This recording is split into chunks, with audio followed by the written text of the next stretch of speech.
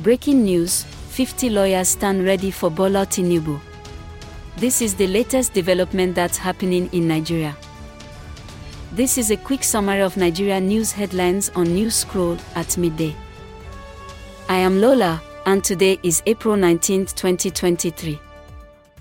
Here are top news headlines, filtered from multiple sources. The federal government has said it will increase the tax imposed on tobacco products from the current 30% to 50%. Report by The World Nigeria. Number 2, 50 lawyers stand to defend Bola Tinubu's presidential victory. Our final 3 headlines are as reported by People's Gazette, The Guardian NG, and The Nation.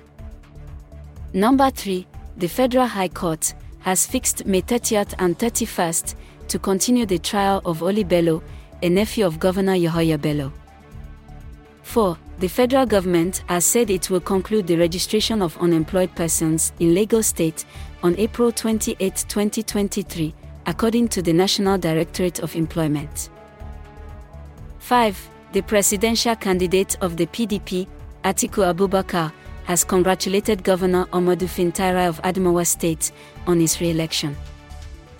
This rounds up the Midday Newscroll headlines broadcast.